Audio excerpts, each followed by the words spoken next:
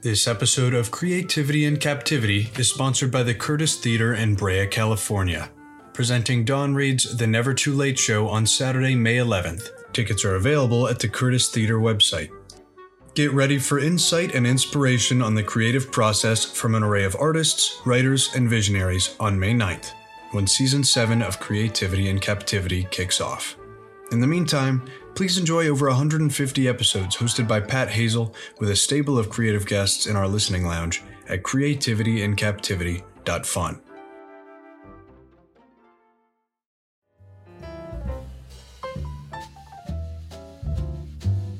This is Creativity in Captivity, Nativity Edition. I'm Pat Hazel, your host for the first annual Christmas Cluster. Rather than having a single guest, as we usually do, we are offering a variety of seasonal treats to jumpstart your holidays and get you in the zone for a cool Yule. I imagine that you're probably wrapping gifts, making cookies, or en route to a family gathering with some miles ahead of you. I want to give a shout out first to Joanne Doherty Trio with Ryan Bennett on drums and Joshua Ramos on bass for providing us with the festive theme music for this year's Christmas Cluster. Coming up, we will have visits with TV hostess Erlene Hoople, poet Alondra Markman, new songs from Broadway Barbara, Maya Sharp, Tony Hazelden, Catherine Porter, and Seth Barish, along with some stand-up from my upcoming album on Ghost Runner Records. Grab a cup of Granny's Holiday Hooch and pull the podcast up a little closer to the fire for this year's first annual Christmas Cluster. Well, all right, my first guest today on the Holiday Hoot is the colorful hostess of the Early Bird Morning Show on Cable Access Television Channel 17, Best in Low Definition Television in Osaaki County. She was crowned Miss Communication by the Wisconsin Dells Broadcasters Association, and she is here to help make our spirits bright. Welcome the Contessa of Cable Television, Erlene Hoople. Hello, Erlene. Well, butter my butt and call me Biscuit. This is my first podcast show. Do I look all right? You look gorgeous. In fact, Thank you. I would say you have the perfect face for podcasting. I even spritzed on some of my signature perfume, Eau de Day. I'm packing 10 pounds of fun into a 5-pound bag. I can tell you that, Patrick. Well, how was your Thanksgiving? Did you spend it with your family? Well, of course, with my sisters. Yeah, and my sister Charlene brought a top secret stuffing recipe. Oh, it's unbelievable. Do you want to hear about it? Yeah, please. You should write this down. What my sister Charlene does, she takes a cup of raw popcorn and she puts it in the stuffing mix just before she puts the turkey in the oven. And once the popcorn blows the butt off the bird, you know she's good to go. Wow. That must have been a good time hanging out with your sisters. Oh, my Lord, I love my sister so much. I really do. But, well, it's kind of like playing catch with a Frisbee. It's better with a little distance between us. My sister Marlene, bless her heart, I swear, she is one wheel shy of a unicycle. You've got some unique family names there. Can you tell me where Erlene came from? Is Erlene a family name? Well, it's a cross between my Uncle Earl and my Aunt Eileen. Erlene. Get it? Huh. Needless to say, it's great that they didn't do it the other way, which would have been Laurel. Hello, Laurel. God, sounds like you got your tongue shot with a tranquilizer dart. But anyway, my Aunt Eileen, oh, she was always just dressed to the nines. And she always smelled like Chanel number 5, or we called it Channel number 5 when we were little girls. Yeah. And she never bought it either. No, she would just rub it on herself out of the pages of the fashion magazines. Sometimes she would rip out a whole page and she would fold it up and tuck it under her bra strap. You knew you were getting a good hug when you could hear that paper crinkling. She was married 3 times to Earl, Marvin, and Sherman, which is how my sisters and I came to be called Erlene, Marlene, and Charlene. Charlene later changed her name to Charlene to establish her independence, which I respect. I said, you go, girl. Yeah. But poor Aunt Eileen, she lost all 3 husbands relatively young. Yeah, Earl and Marvin, they died of poison mushrooms. Really? Yes. And Sherman, poor Sherman, he died of a skull fracture. Apparently, he wouldn't eat his mushrooms. That's just a family joke. Yes. Okay. I was worried for a second there. So, does your family have holiday traditions that you do every year? Oh, traditions we sure did. Ray and I, we always used to get our real tree from Mother Flocker's Christmas lot. Yeah, nobody ever flocked a tree quite like Mother Flocker's. But now that I'm flying solo, I've switched over to a pop-up special this year. Well, do you still put up the same traditional decorations? Oh yeah, ornaments on a tree are like charms on a charm bracelet, Patrick. Take the pickle ornament. You know what that is? That's an old German tradition.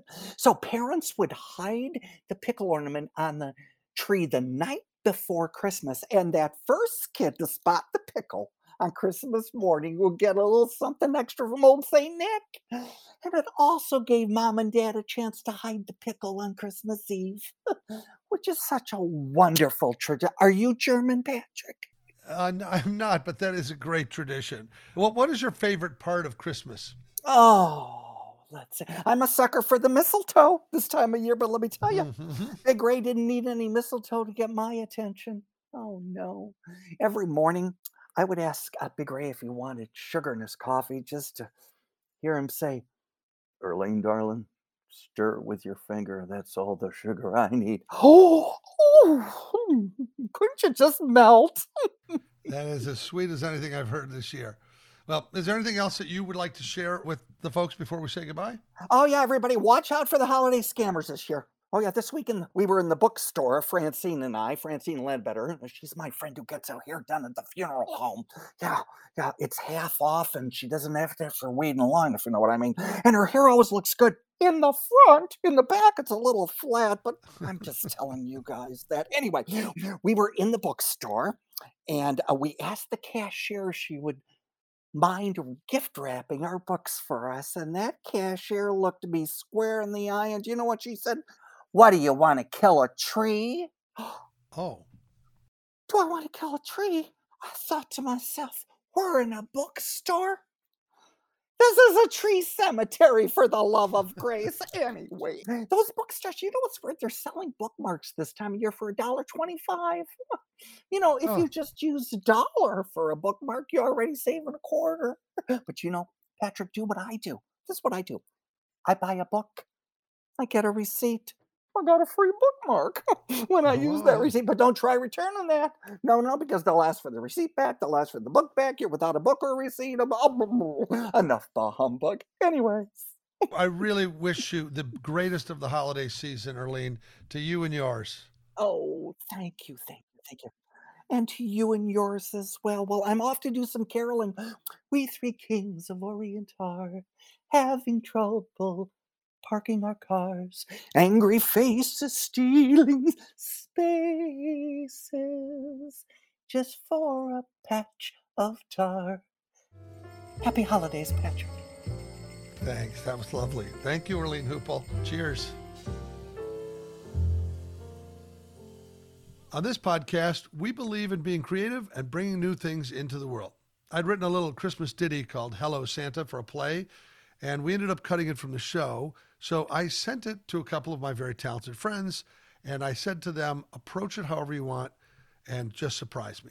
So here now are the results of the new Hello Santa with vocals by Catherine Porter and jazzy piano accompaniment by Seth Barish.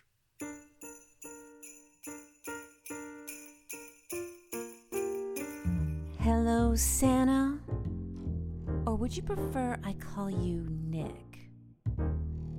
I wanna believe what's up your sleeve, but it just don't stick. You say you see me when I'm sleeping, and you know when I'm awake. Well, in my book, that's called Christmas stalking. You should be jailed, for goodness sake. Are you an eggnog and reindeer flock and sleigh hogging good guy, or some phony tinsel town mall clown? And forgive me if I don't believe the chimney is the best way to get your ass down. Tell me, Mr. Kringle, Claus, or is it just Chris? Was that Daddy copping cookies, or was that you giving Mom a kiss? And while we're at it, something's funny with the big old Easter bunny. And what's up with Madam Tooth? And are elves making toys for all the girls and boys? Well, you know that can't be the truth. Please, Santa, what's your deal? Are you a fake muse? Or are you something real? Oh, come on, Santa. What's the scoop? Are those raisins on my lawn? Or is it reindeer poop?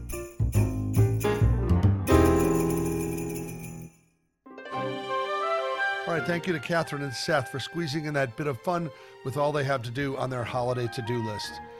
Now I want to share with you the first listen of my new comedy album coming out on Ghost Runner Records. They were kind enough to send over some seasonal snippets for the Christmas cluster. Here now are my observations on Thanksgiving and eggnog. Thanksgiving was the holiday where it was permissible to burp. Not an outward belch, but an inward kind of making room for seconds. Okay, I can stay till the pie comes, then I got to get out of. There was always one person on the floor with their belt undone, hand in their pants in front of the football game. Get up, Grandma. You're going to lose your place at that grown-up table. Your age strictly determined where you sat on Thanksgiving. Everybody 12 and under sits at the kids' table. The next year, everybody 16 and under sits at the kids' table. Next year, everybody 21 sits at the kids' table. Keep up in the age, we're never going to graduate here.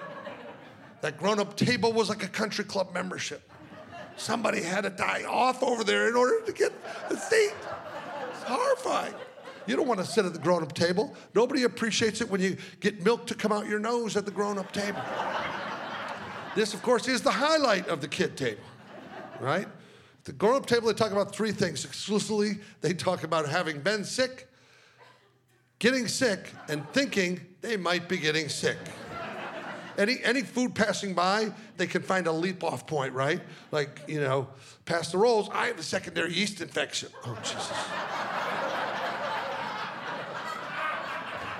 Is that cranberry any good? It's good for a urinary tract infection, I can tell you that. Would you like a yam? I'm sitting on a hemorrhoid the size of a yam. Don't tell us that, Uncle Neil. You know, Thanksgiving is the beginning of eggnog season. There's a strict moratorium on this thick, viscous liquid. It is only available to you for 30 days a year. It all goes bad on January 1. That's the date they take it off the shelf. They take it to the back of the grocery store. They relabel it buttermilk, and then they parade it back to the dairy section. Do you like eggnog? You can't remember because they give you 11 months to forget. So every year you're like, nah, I'll try it. I don't know. Ooh. Let's put a little liquor in mine. I remember I do like it now. My next guest is a poet, visual artist, and composer. He has spent much of his time creating over 10,000 poems in public spaces behind a sign that says, Poetry Upon Request. Please welcome the Bard at Large, Alondra Markman. Thank you for having me on your show.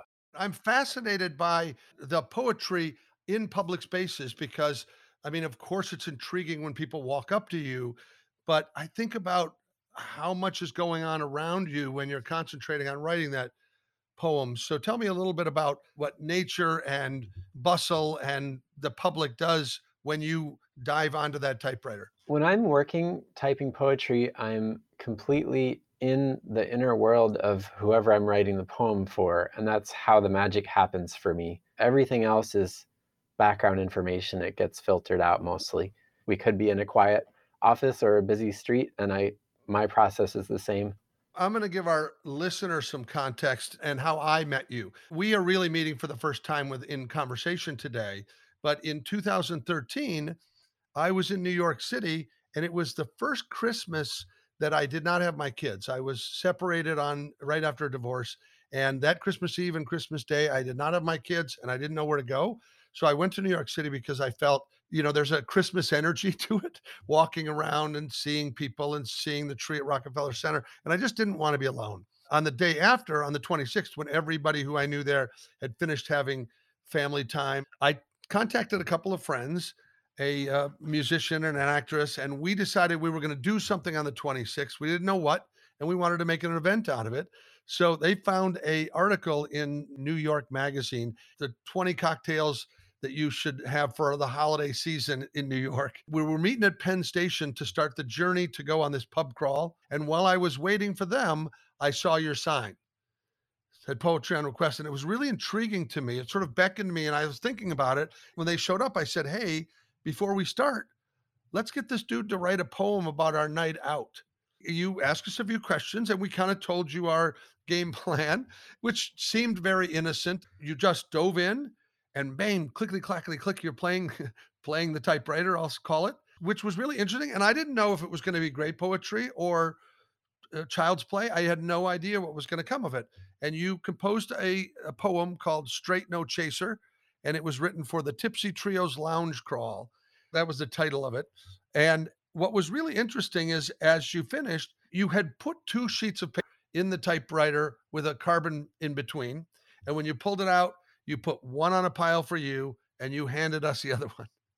And you said, would you like me to read it for you before you go? And I thought, wow, this is a bonus. Like we're getting the true value here. And you read this really nice poem and it was super cool and really well written. And I know I'm going to ask you sometime to read it for the listener here today, but I just wanted to discuss it first. And what was really interesting for us is that now we had the poem as a way to make our journey more interesting. So each place we stopped, we would order the special pine tree drink or the slow gin fizz or whatever it was. There were so many really interesting ones. There was a thing called a flip, which was at a bar called PDT, which stands for Please Don't Tell. It was kind of an underground speakeasy where you had to go through Griff's hot dogs and through a phone booth to get in. But each time we ordered a drink, we made the bartender read the poem to us so that as our night went on and things got a little sloppier, the poem took on different meaning and different resonance. And each person really was intrigued by the story and then they were impacted by it. And I know you may not have known this, but it was part of why the poem became so special. And I kept it in my drawer. And all these years later, when we started the podcast, I was like, hey, let's see if we can find this dude. And can I tell you, it was super easy. Your name was on the bottom of the poem. And there was a website and it was dated 12/26/13 in New York City. I was so grateful that you accepted our invitation. And I know this is only one of 10,000 poems, but these stories probably are living in a lot of people's drawers or on their walls. And the impact that you make is the rings resonate out quite far, I think. I'm so glad to hear that. I would love it if you would read the poem as if you were reading it back to me on the street, because I'd like the listener to hear what I heard right before I left on my journey with my friends. Oh yeah, this was a fun one. Here's the poem Straight No Chaser from 2013 in New York City, dedicated to the Tipsy Trio's Lounge Crawl. We're looking for something blue with an umbrella or a monkey or a sword, something on the rocks or something high and dry. We're looking for a bite or for a smooth finish, something bitter, something sweet. We're looking for a taste we haven't found yet in this life, the unnameable fruition of every tree we've ever tended to, everyone that's known our care. We're looking for an answer when our questions get sloppy or more true.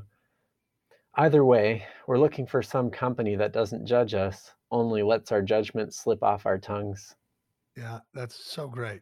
And you wrote that in just a few minutes, having just heard about our journey. Mm-hmm. And it was an incredible way for us to spend that holiday moment together. How it grew was that when we got to these various places and we would have them read them back to us, we kept thinking, why is this party so small? And we started sending out notes on Facebook or text, and we would say, hey, we're now going to Evelyn to have this drink, or we're going to this place to have this appetizer. People got the messages, and it was somewhat of like a progressive dinner pub crawl, which is 2 people showed up at the next one. Then they sent something to their friend. By the end of the night, there were 10 of us toasting to the holidays. And it started with this simple text that you wrote on your typewriter. So I thank you for that special thing. You're welcome. Thanks for being so willing to enter the poem and have it become part of your life. To find out more about the poetry of Alondra Markman, go to poetryuponrequest.com. My friend Maya Sharp, who's the singer-songwriter that I called to create our custom theme song for Creativity in Captivity podcast, shares a song with us that she co-wrote with her 3-time Grammy Award-winning father, Randy Sharp. The two of them wrote the hit song A Home for the Chicks in 2002, and today they reflect on what it's like returning for the holidays to see your reflection in the eyes of all your relatives in the song Room Full of Mirrors.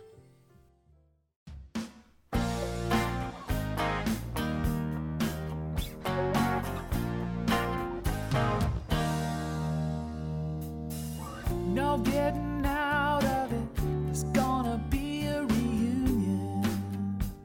They're coming in from all around.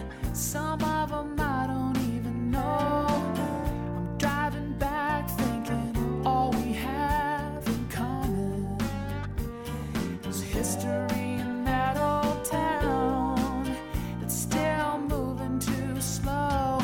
When I got there, there was family everywhere, and I was standing in a room full of mirrors. I think we may be closer than it appears.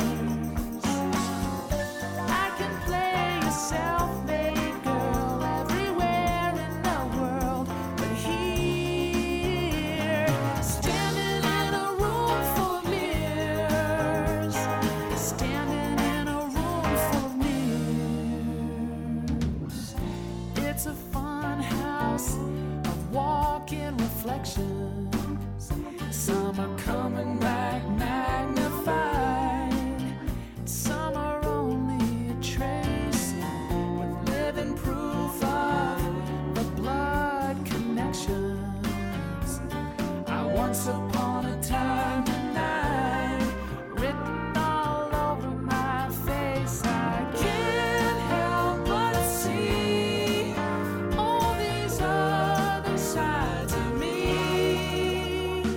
Standing in a room full of mirrors, I think we may be closer than it appears. I can play a self-made girl everywhere in the world, but here, standing in a room full of mirrors, standing in a room full of mirrors. So many truly scary similarities nothing else explains. I've come to understand you can't outrun what's running through your veins.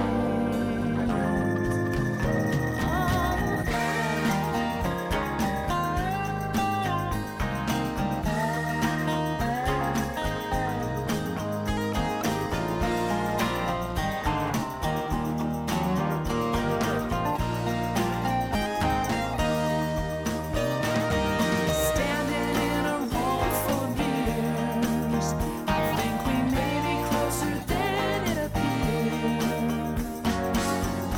I can play a self-made girl everywhere in the world, but here, standing in a room full of mirrors, standing in a room full of mirrors, standing in a room full of mirrors.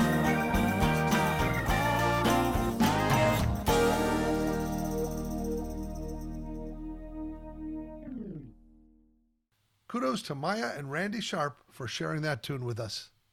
The next song was written and recorded by songwriter and producer Tony Hazelden. It's about a carpenter that returns home after a long day of building in the desert to find his fiancée suddenly quite far along with an unexpected Christmas bundle.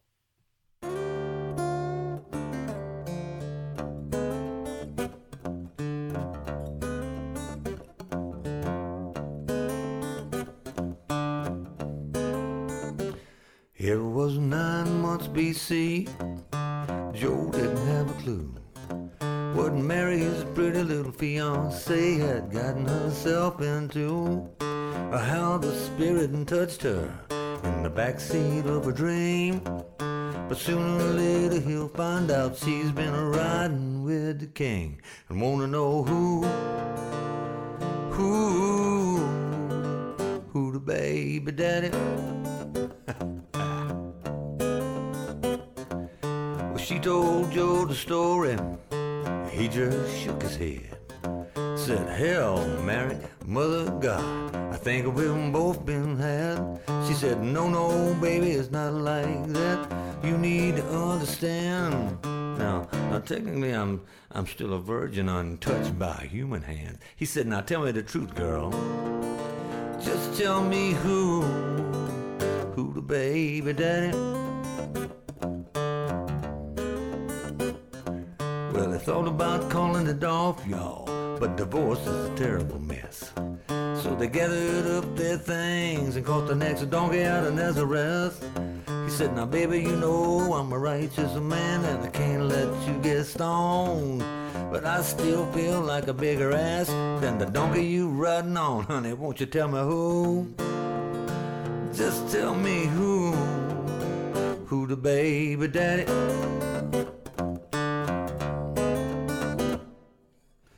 That night at a Motel 6 in Jerusalem, an angel came to him, made him an offer he could not refuse. Said, "Do you know who I am?"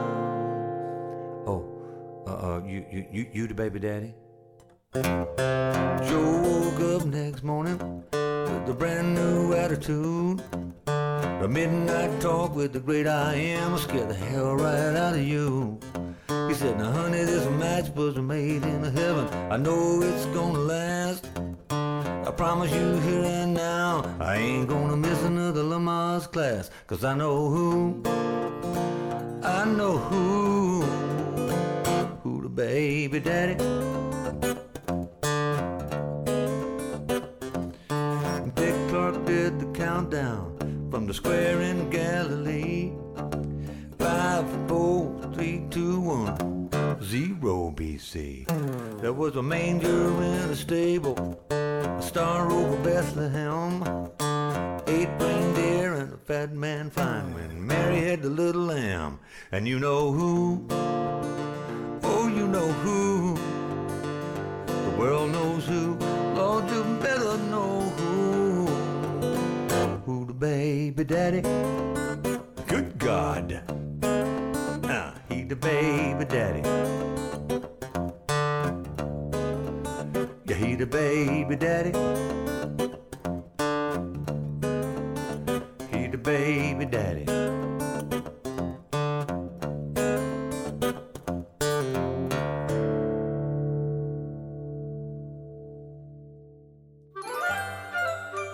That was Who the Baby's Daddy by Tony Hazelden. Thank you for that, Tony.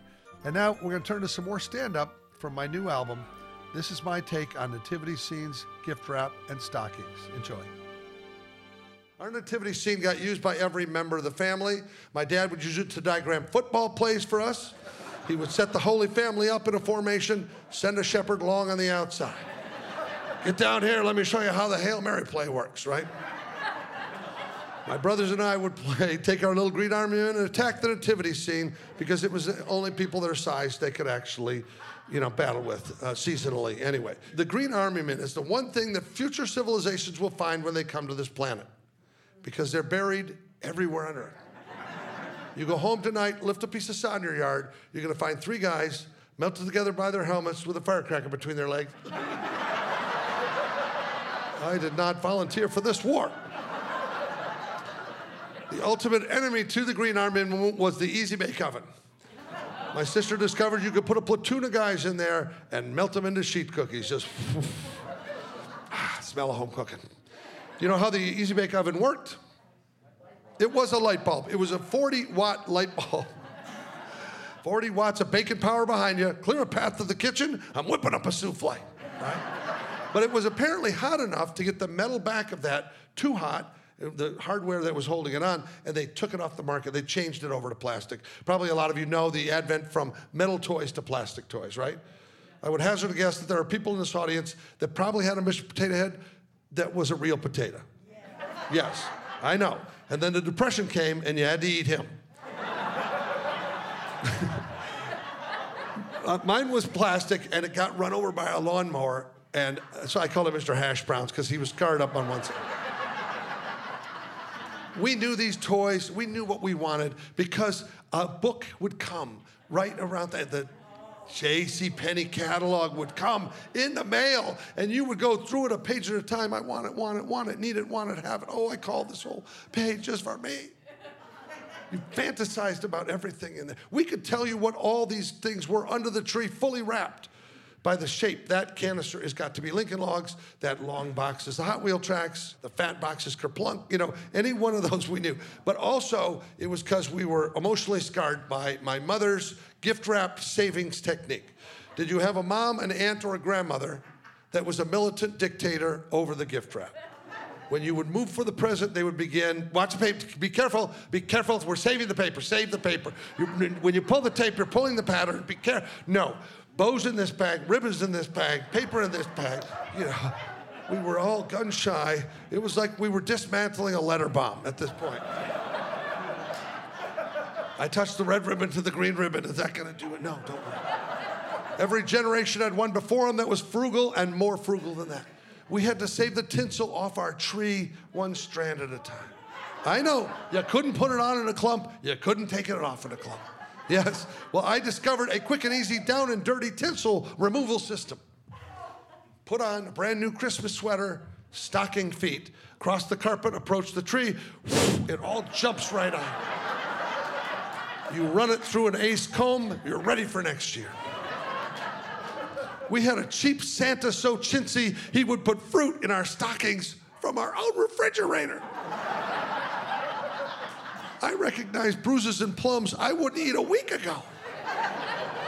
They don't taste better served out of a hot sock.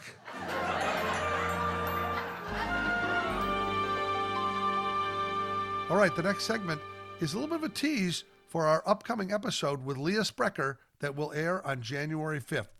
Leah is the creator, writer, and performer of a character named Broadway Barbara that you can find on Instagram and TikTok, and it's a hilarious send-up of cabaret singers, and she had a holiday song to share that I thought I would squeeze in before Christmas. A wintry frost is in the air and Christmas time is near. So let's cozy up together for some joyous holiday cheer. Let's build a little gingerbread house covered in marshmallow fluff. Let's take a walk in the snow, and when you get cold, you can put your hands in my muff. Oh, it may look rough and scratchy, and that might just turn you off, but I guarantee the inside is nice and warm and soft. Later I'll eat your Christmas ham, but before we both get stuffed, we could use a little warm-up, so just put your hands in my muff.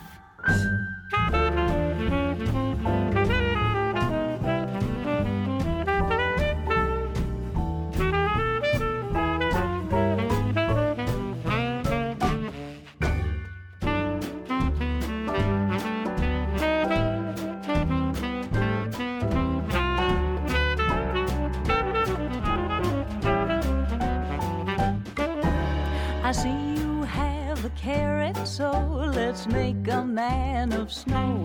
And when you feel the hard nip of the winter, you know that I can blow on your hand so you can place a pipe for our old chum to puff. And when my lips get sore, you'll be hungry for more, so you'll put your hands in my muff. Oh, maybe we'll go sledding, but I think that you can bet that after a day of playing in the snow, you'll be stiff and I'll be wet. Put your shiny balls on my Christmas bush, and when you've had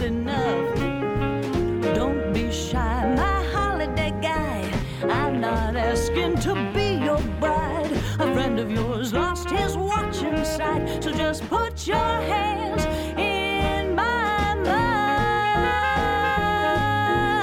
Put your hands in my mouth. Thanks for joining us for our first annual Christmas Cluster. As I say some thank yous, we will be treated to more Christmas jazz by the Joanne Doherty Trio, with Joanne's finger-poppin' piano work supported by Ryan Bennett on drums and Joshua Ramos on bass. Many thanks to my co-producer and editor on this episode, Tucker Hazel. And a very Merry Christmas to our other support staff, Diane Johansson and Delilah Lovejoy. Special thanks to Tony Deo and Andy Hendrickson of Ghost Runner Records. A big shout out to all our guest contributors, John McGivern as Erlene Hoople, Leah Sprecher as Broadway Barbara, poet Alondra Markman as himself, and songs provided by Maya and Randy Sharp, Tony Hazelden, Broadway Barbara, Larry Goldberg, Catherine Porter, and Seth Barish. Please subscribe, share, and review to be an ongoing part of our creative community. We will be back next Thursday with Chris Kenner, the executive producer of David Copperfield's show at the MGM in Las Vegas. As we say in Texas, have a cool Yule, y'all. Nobody says that.